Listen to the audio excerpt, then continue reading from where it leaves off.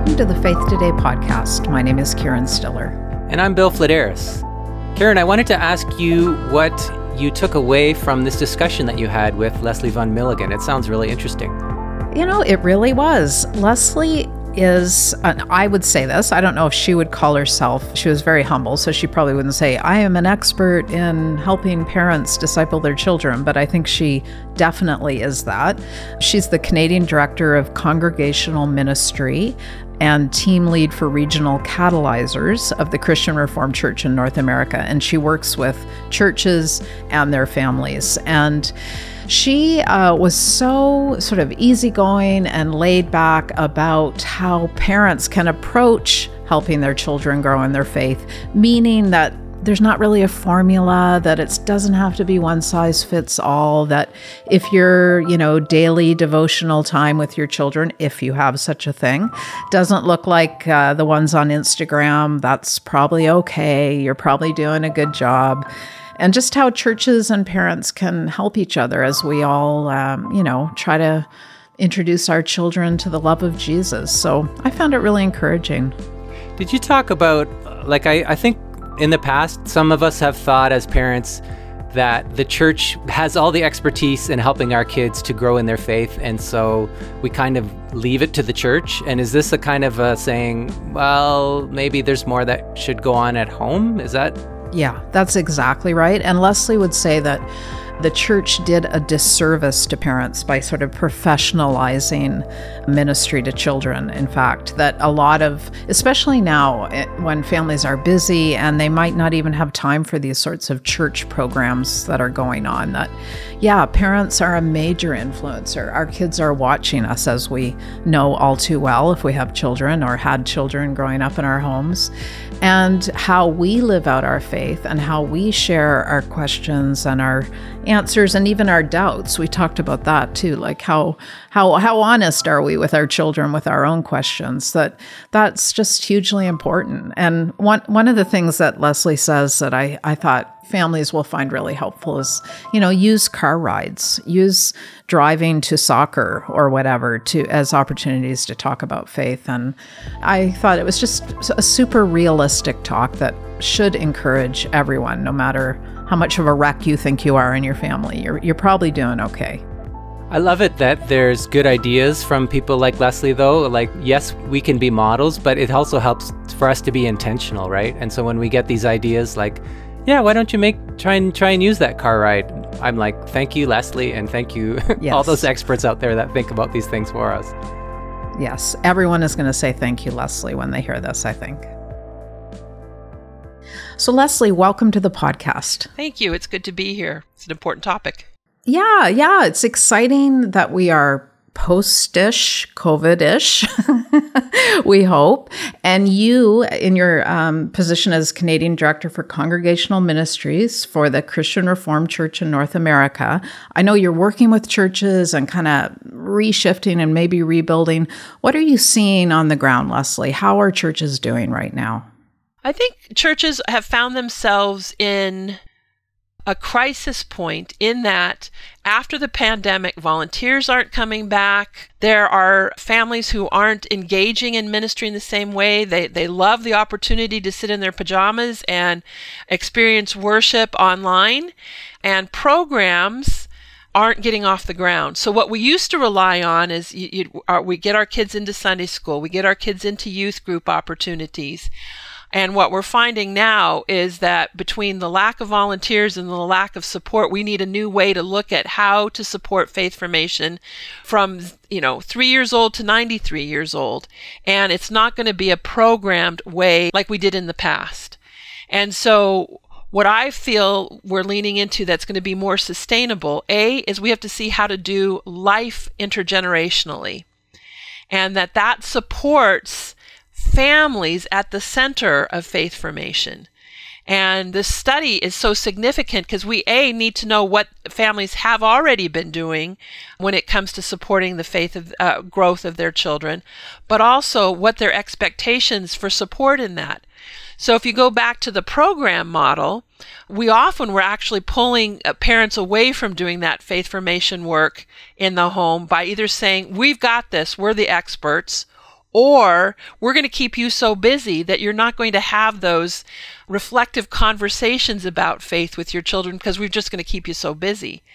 And the pandemic really accelerated those two realities to say we got to figure out how to best support families and surround them intergenerationally so that we're all growing in our faith together as a community. Yeah. Wow. There's so much in there, Lesli. And I don't want to miss the first few things you said because I think they might be, they're kind of alarming words, but they may also be comforting words for other churches listening. And that is that lack of volunteer, because I've seen that in our own church here in Ottawa. It's hard to get things moving again, like even on Sunday morning, a lack of volunteers, which points to your other point about people did embrace that. I think I'll stay on the couch in my jammies model of church attendance that might be really hard to break out of. So I just want to kind of put a pin in that because that's, I think, something everyone is experiencing. Well, and if you think about what we kind of headed towards in church ministry was an efficiency model. Well, if everybody's coming to worship, then let's do our youth group and our Sunday school programming, any other faith-forming type program. Let's all do it in the morning. Because we've got people here and they're busy.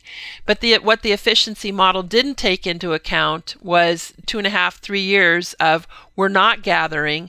So how do we create that connectivity again? And I think what we're being called into right now is a much messier approach. It's not going to be, here's our program for this, that, and the other thing. It's going to be, we're going to listen to our parents. What would really help you to have the kind of conversations you want to have with your children? Because, during the pandemic, a lot of churches brought Sunday school bags on and dropped them off at porches and driveways. And parents said, we don't have time for this. So we didn't actually ask what they wanted. We just assumed this is what they needed. And so part of the invitation right now is to say, how important is this to you as a parent, and what can we do to support that so that you know that you not only have the capacity, but the resources to be the parents that walk alongside your children as they grow in faith? Yeah. So you mentioned the study when we're talking about the parenting faith study, of course, which looked at and is looking at the faith formation that evangelical parents do with their children in the home. So that's kind of the base of the study. That shaped some of the questions that were asked, of course, of parents. And so I want to ask you first, what do we mean when we say faith formation? I think I know what you mean. Is it the same as spiritual formation, which is a term I'm probably more familiar with? Yeah, I think we could say discipleship. We could say faith formation. We could say spiritual formation. The idea that we're constantly growing to be more and more like Jesus. The Spirit is working through us to change us, and the Spirit can do the work on its own. Let's just be clear about that. We're not trying to step in the way, but the beauty is that we're invited to be part of the journey. So as an individual, I participate in my own faith growth. I do that through faith practices or spiritual disciplines. But we also, with those who are newer to the faith, younger in the faith, we create spaces where we can support their growth too, give them opportunities to grow and to learn. So it's not just a learning model, it's also, experiencing service and experiencing worship and a variety of ways that we grow to know Jesus more and more. So Lesli, when I was growing up as a child in the church that we went to, at least, my faith formation happened completely on Sunday mornings. Between the time my parents dropped me off at Sunday school, in that special building that happened to be in our church, and then picked me up. When we had kids, we were much more intentional, or we tried to be. And boy, you use the word messy. We were the messiest of messy, I think. Trying to do, family devos that always ended in disaster and crying and, lots of chaos. But definitely talking about our faith openly, hoping that they would see us engaging in spiritual disciplines. We definitely valued volunteering together. And of course, we were a clergy family, so there was no end to opportunities to volunteer together. But it was definitely much more intentional for Brent and I than it would have been for my parents. And now, our kids don't have kids yet, but we're entering that era. So I'm just wondering, do we get better at this as the generations go on, or how? Tell me about that. No, I think it's a polarity that we have to learn to live in the tension. So when we lean too much into the intentional, like I'm a product of catechism. We got graded in catechism. Right. We had exams. That's probably a little too intentional, right? Like people can really push back against that. And it can send a message that once you've graduated from catechism, you're in, you've got it. And it creates a graduation model. Like, okay, I've completed this class. I'm in, I make profession of faith or whatever, and I'm on my way. And we did very little in my tradition to support the continued faith growth of people. And we know today that what we need as young people is way different than when we're middle-aged and in the third of our faith life, when we see the end more closely than we remember the beginning. There's a lot of different spiritual work we have to do there. So this is a lifelong journey. And so I think the intentional was too much placed on, this is what we've done with children, and not enough on the lifelong journey. And that would be that organic. How do we do what Deuteronomy says, that when we're out walking and we're talking and we're living life together, how do we help people think and reflect theologically on where does God show up in this? And so I know our intentional practice, we have two girls who are in their 30s now, and we would go to movies and they'd say, do we have to talk about this or can we just enjoy the movie? Right? And so that's good. My kids have said the exact same thing, Lesli. Well, we're a double clergy family, so there was no winning for my girls. But, we want to be able to say, yep, there's a time for formal learning. There's a time for formal service, but there's also a time where we just reflect on God breaking into our lives and continuing to help us to know God's story, but our place in it as it continues to be written. So I think the church often is a pendulum swing, and we've got to learn to live more in the tension. And it's in the tension and the messiness, actually, that we will do better. Yeah. So you mentioned this phenomenon of churches, which we did too, dropping off supplies, at the foot of the driveway and urging parents to do it. And you mentioned busyness as an obstacle, but I also wonder about just like nervousness or fear or anxiety about I don't know these Bible stories necessarily, maybe with some parents. So is that a thing too, where parents need to feel confident in their role as, I'm guessing, primary faith formers with their children? Oh, I think so, definitely. I think youth ministry and Sunday school models from the past generation has kind of said, we've got this, we're the professionals. And unfortunately, it's happened everywhere in the education of children. You get to volunteer in your child's school classroom, maybe until they're in fifth grade, grade 5, and then they don't really want you there. And they kind of say, we've got this. And so we've given a message all around parenting that there's somebody who can do this better than you. And it's an unfortunate consequence to having professional children's leaders, professional youth leaders. Now, I'm not saying we don't need them and that they haven't done great work, but the messaging has often been, there's really nothing for parents to do. And so part of that lack of confidence is they haven't had to practice it a lot. The other lack of maybe confidence or even feeling competent is if your church has this kind of graduation motif where I've finally committed myself to the church and there is no ongoing discipleship and growing, you can't give what you don't get, right? Right. And so, and again, most churches have been most anxious about that 0 to 18 or 0 to maybe 25 age group. And they've kind of said the rest of you are on your own. And I think we're also reeling from that reality as well.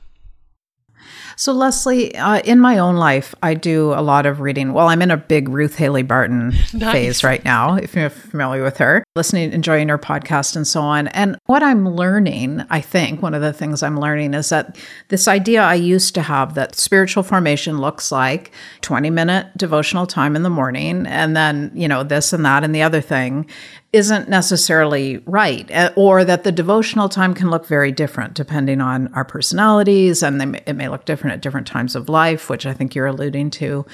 So I guess I'd like to ask, when we're talking about faith formation and spiritual formation activities, that word, for family and family life, what are we talking about? Are we talking about nightly supper table, dad gets mad devotional time?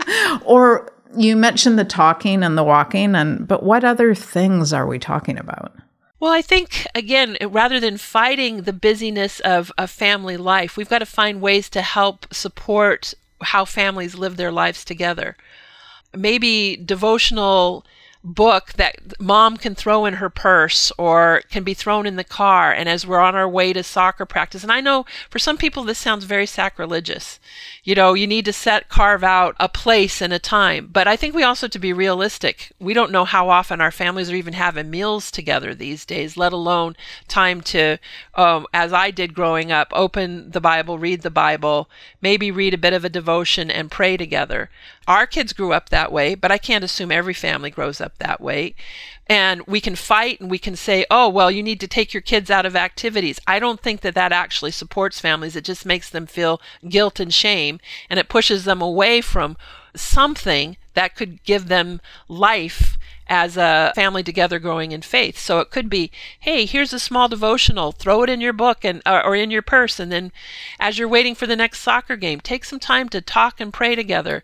Do a kind of Faith 5 activity. Tell me about your day. What went well, what didn't go well, what can we pray about, and who can we pray for out of that? Like, there's small practices that we can do together that can fit into the way families live today that actually might make us more hungry for other things. But if we set the bar so high, this is the only way you can do faith together, I think people just give up. Absolutely. It goes wrong and you think my family can't handle this, right, or something. And there's seasons of faith practices that we can do. And again, if we think intergenerationally, where it isn't just on the parent or on the child, or, how can we get together and have a meal once a month with people within our congregation and share faith and life with each other? And it does some social things. It helps us to be connected to each other. How can we look to some of our seniors who have been doing this for a long time? They've gone through seasons of dryness. They parented before. We're not also gaining wisdom from a variety of people if we just put the onus on whatever we consider the family unit to be. I love what you said about the car, time in the car. And first of all, it brought back a memory for me of driving my kids to Awana and doing trying to squish all the scripture memorization for Awana into the 10-minute car drive. And I'd be like, go in and ask if you can go first. That is a great story. Somehow they got their badges, but so a lot can happen in the car. And I do think that was something that came up with the Parenting Faith study results, is that car time was talking time, potentially, if you made it that way and were intentional. Well, if you remember from those car trips, I remember my girls sharing tons of stuff with me because they weren't making eye contact with me. Right. And so they were trying some things out on me and sharing things with me without me kind of looking deep in their soul. And that just gave them permission to share some things that they might not have had we been sitting around the table. And so I think leveraging all different kinds of time with each other and kind of seeing every moment sacred. There's a beautiful devotional out right now that's all prayers for doing the laundry, prayers for when the supper burns. And again, for some people that may sound really sacrilegious, but I think what it says is that we know God is part of every part of our day, and we don't take advantage, if you will, of that, and having those smaller holy moments that again could create a thirst for more. Yes. Well, I mean, it sounds to me very Brother Andrew-ish, right? Like, be contemplative as you're chopping the carrots, or yes, be aware of God's presence. And it would seem to me that if that would be something we could implant in our children, an awareness of God's presence in our every moment of our lives, that would be a huge gift. I think the other gift to give our kids is maybe twofold. It's the gift of curiosity and wonder, but also the gift of space to have doubt. Oh, nice. And I feel like as parents, we so desire for our kids to know Jesus, to have a faith walk, to be engaged, at least at that level, and if we're honest, to find a faith community to be engaged with. But that can get in the way of making space for our kids to be curious about things that we don't know how to answer, or to have wonder about things, and we need to not close that down, but also a place to say, I'm not sure I get it. I'm not sure I believe this. I'm not sure where I fit in. And that so pushes our parent button of wanting to fix it. We need to kind of open some space for those things, I think. So Lesli, tell me, if I'm the one feeling, I don't know about this, I'm not sure I get it, and having my own doubts and questions as a parent, should I share those, or is that age dependent? I'm going to go age dependent. So I also think that as parents, there are some good tools out there to learn what can our children at different ages and stages actually process. And so saying that too early to a child may actually be really disconcerting. Saying that to a teenager and saying, I understand that. I remember that from when I'm young. And there are times right now that I don't, actually shows vulnerability and humility in the faith walk, rather than I've got all the answers, or, if you just believe the same as me, we're going to be good to go. Yeah. Okay. That's good. That makes sense to me. I would like to talk about choice. First, an obvious one is, and I think an old one is, do our kids get to choose whether or not they go to church once they reach a certain age, or even not a certain age ever? And the second would be, and this came up in the Parenting Faith study, about very committed Christian parents presenting a range of religious options. So not just do you go to church, but is Christianity the one true religion kind of level choice? Because they felt, if I understand correctly, that they weren't given those range of options, and that this generation of parents highly values choice. I mean, as does our culture, of course. So could you speak into those two things? But I am really curious about do you, as I did, pull the sleeping body of your teenager off the bed, bribe him with an Egg McMuffin, and arrive at church 20 minutes late? Yeah, that's such a tough question, in that you got to know your child.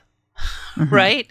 So yes. Maybe that would work in your situation. I mean, our girls, so again, both my husband and I are ordained, and they would get up almost every other Sunday and go, do we have to go to church today? I'm like, when in your young life did you not only you're cutting the bread for communion this morning? That was the depth to which it was a family enterprise for us, for better or for worse. And I can see that in many ways, they've actually had a hard time finding congregations where they fit in, because that was the level of commitment and engagement that they were used to. And they don't often find that in other places, nor do they find people their age there. And so they say, I'm not sure that there's any place out there for me anymore. So I think it's probably child dependent. I think choice is important, but we all know that there are some things that we know will really bless our kids to participate in, even when they don't want to. And you've probably heard the example, my girls did not like to brush their teeth, but they still had to brush their teeth. And sometimes we had to have a chart for incentive, and they didn't always see until they went to the dentist and heard no cavities. We know, if we are believers ourselves, we know that living in community with other Christians, we know that growing in faith, we know that life with Christ is a good thing. So why wouldn't we want that for our kids? So I think the idea of giving choice may seem like we're not cramming it down their throats, but we're also saying, this is good. There are other good things. And for me, I don't think there's anything better than walking with Jesus. So I don't know how to offer that as a choice. It's the same as do you remember when Swiffer first came out? I do. It was like a miracle. And I can remember I was like an evangelical for Swiffer. You've got to get this thing. And I had an aha moment. Why am I not the same with sharing the good news of life in Christ. And so I think that choice thing might be somewhat misguided in saying we don't want to cram it down their throats. But if you've been changed by living the life of faith, by a relationship with Jesus, why wouldn't you want that for your children?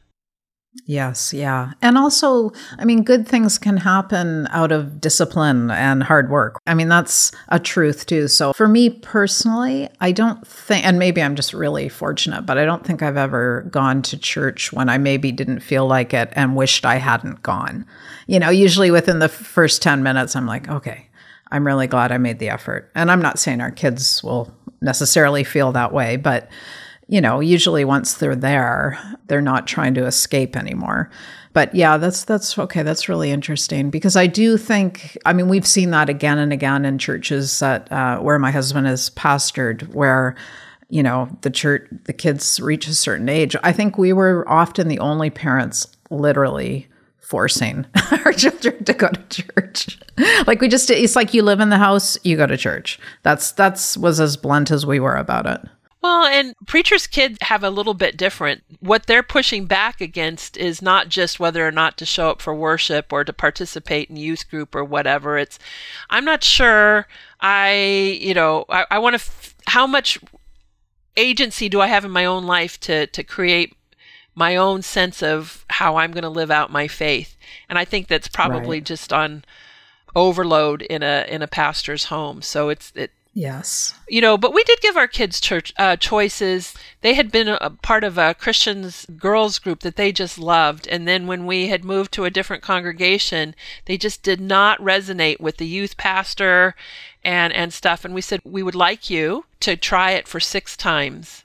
And then if that doesn't work, we'll support you in something else. But we want you to give it a try. And I'm not trying to lift myself up as a parent, but because the pressure, of course, on us was your kids will go to all things, and that also is not fair, right? No, absolutely. And having them always push back against that actually was deformative for them. Oh, that's good. Yeah, it's a good word. So I think that's the other questions that parents have to ask. Are there other ways to form faith? Maybe they, yeah, man, I just cannot get up for worship. Well, then we would like to serve together for a while, and maybe that's your entree in. We need more doors in. Okay, that's really interesting. And I will say that we were always pretty clear, it doesn't have to be our church. Like you can go to any church you want. But, the drive is to our church. Yeah, there you go. If you have your walking shoes on, you're good to That's go. Right. That's right. Okay, that's really helpful. So as you... So we've kind of been talking about, and maybe to parents, but as you think about the pastors of your congregations and just pastors in general and youth leaders we talked about, what kind of advice or guidance would you provide them, or what should they have on their radar now as the results of this parenting faith study come out, and just as we hopefully people do keep coming back to church, but even not, if they don't, like what should pastors and youth leaders be thinking about these days? I think we have to find a way to make conversational space so that when they do ask questions and they listen to parents, it doesn't feel like judgment. Like, I don't think there's anything more in life where we feel more judged than when we're parents. Oh boy, yeah, true. And we do it to ourselves. There's intergenerational judgment because, my mom didn't raise me to do blah, blah, blah, or whatever. But then we judge each other, parent to parent. I can remember when neither of our girls really wanted to be in soccer, but everybody in our neighborhood was in soccer. And so all the moms were, I can't believe you don't have your kids in soccer. And I'm like, what's wrong with me that I don't have my kids in soccer? And I knew that my kids didn't want to be, but that sense of I was not being a good enough parent because I hadn't offered this to them was pretty strong. And I think we do that all the time. And I think especially from a church where if the only way to engage in faith formation is in our programs, and if your kids aren't coming to our programs, it's very easy to say, well, it's not the kid's fault. You're the one who has the car. You get them here. That the message can be pretty judgy and strong. And so how can we create spaces where parents can say, this is what would really help me help my son or daughter engage in reflective, faith-forming conversation. Help me do that. And if we're a program church where the only place that happens is on Wednesday nights, youth group, and my kid skates, then I'm out. Right. Or if our worship is not inclusive and accessible to a variety of ages and stages, and my kid says, I don't get anything out of it, what do I do? So having conversation, and that's where that intergenerational piece comes in. How do we see us as a community all trying to grow through service and worship and learning and creating a place of belonging? That's what our kids really want, is a place of belonging. Are you going to love me when I push back? Are you going to love me when I'm off to university? Are you going to still reach out to me? Those are the kinds of questions we need to ask, and we need to support parents, not create barriers that they have to make choices. It's either the church or it's my kid. Right. Yes. Okay. That's really good. And that word curiosity came up again in my mind as you were speaking, Lesli. So being curious about what parents want and need from the church and what we are best positioned to provide. Well, we don't have to be everything to everyone. I think that's the other fallacy that a lot of congregations are living into right now. They look over the fence and they go, well, we need a better youth group. We need a better... What if God has only called us to do one thing and to do it well? And then we're going to do it intergenerationally. So I know a congregation that is on a wetlands, and they felt that they're called sanctuary, and they felt called into taking care of this bird sanctuary, this wetlands, and newcomers to the country. And they do it intergenerationally. They don't have a youth group, but their youth are very involved in caring for the wetlands. Their youth are learning with other. So they said, we know what we can do. This is what we can do. And they said to parents, we'll bless you on your way if you have other needs, but you're always welcome here. And we'll help you find maybe another place that could support you differently. Like, we don't have to be competitive in this. Our job is to help people land in a place where they will grow. Lesli, I think that is so important and, prophetic, I'm going to say we don't need to be competitive. But my experience of churches in communities is that is very normal to have this competitive thing going on. Well, I think that competition has been from the attractional model. If we have the best youth group, if we have the best Sunday school, if we have a play place, yes, so that after Sunday school the kids can play in the play place while mom and dad have coffee, we have a giant replica of Noah's Ark. Yeah, exactly, which is all well and good, but it's peripheral to actually supporting faith growth. And so if a church said, you know what, we're only 150 people, we can't do all those things, but we can gather faithfully and support our families, and we'll listen to them, and we're going to take out 10 pews so that all of our children can worship with us. We're not going to siphon them off, and they know they belong here. They hear God's story. They know their place in it. They experience God's call on their life, and we support them in that. They contribute. They pass out the bulletins, whatever. That gives a congregation hope. And that can be good. We don't have to be everything to everyone. We just have to serve where God plants us and then partner with what the Spirit's doing in that place. Preach it, Lesli. Hey, with the Parenting Faith Study, they asked the question why you attend a church. Like, they asked parents what is important when you're sort of choosing a church. And I was really surprised to see that teaching and preaching came up really high as a primary reason, followed by doctrinal alignment. And then third was the community that the church offered as a reason they attended their local church. So what I'm not seeing are great youth programs or, shiny places full of coffee machines or whatever, which is all wonderful.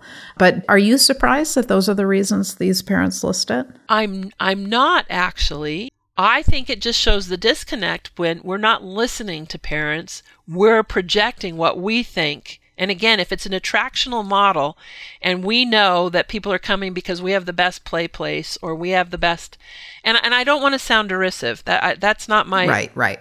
I think it just shows the disconnect. So if you, as a pastor, as a preacher, I hear those are the important things. An understanding of doctrine, a place to reflect theologically, maybe a deep understanding of Scripture, and then good preaching. Well, I'm also going to adjust my preaching so that that 7th grader or that 6-year-old is able to take something out of the service. And that means that we have to change, actually, rather than what we're projecting out there on parents. And so I think that's the big challenge for us. If that's what they say they want, are we able to deliver it in a way that a wide variety of people can hear those things, can access those things? That's good. I will say I heard it as good news in a way. I definitely did. I heard it as good news because I thought, yeah, okay, solid preaching, core beliefs, and people want community. Like it feels to me that that's something that every church could probably provide. Yeah, and one of the lenses when I work with churches is it's not a program, but there's kind of 4 basic things. People need to know God's story and their place in it. That's that preaching and teaching. But people also need to know that that God has a call on their life and we need to support it. So we need to invite people into service and into being able to contribute, not just to be recipients of our programs. And then they need to understand that they belong, that they belong to God and to each other. And so that's that belonging piece. And I think altogether it points towards hope. And if we've learned anything out of the pandemic, it was a pretty hopeless time. And that's one of the things the church can speak into. We know where hope is. We can invite people into it. Thank you for listening. Check out more podcasts and subscribe to Faith Today magazine for free at faithtoday.ca. This podcast is produced by the Evangelical Fellowship of Canada. If you enjoyed it, please rate or share it.